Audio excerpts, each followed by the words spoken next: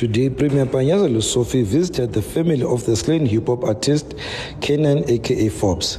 The Premier informed the family that President Cyril Ramaphosa has declined the request by the provincial government to grant the artist a special provincial official funeral. However, the Premier committed that the provincial government will honor the musician by providing the law enforcement agencies a gravesite at Heroes Ark has been secured, as well as the flag draping of his casket. The Premier said that a person of AKA stature must receive some form of an honor, and we want to clarify that it is not a financial contribution. The Premier has indicated that he was in discussion with the Arts and Culture Minister, Mr. Nathi Mthethwa, on the attendance of the send-off of the late rap artist.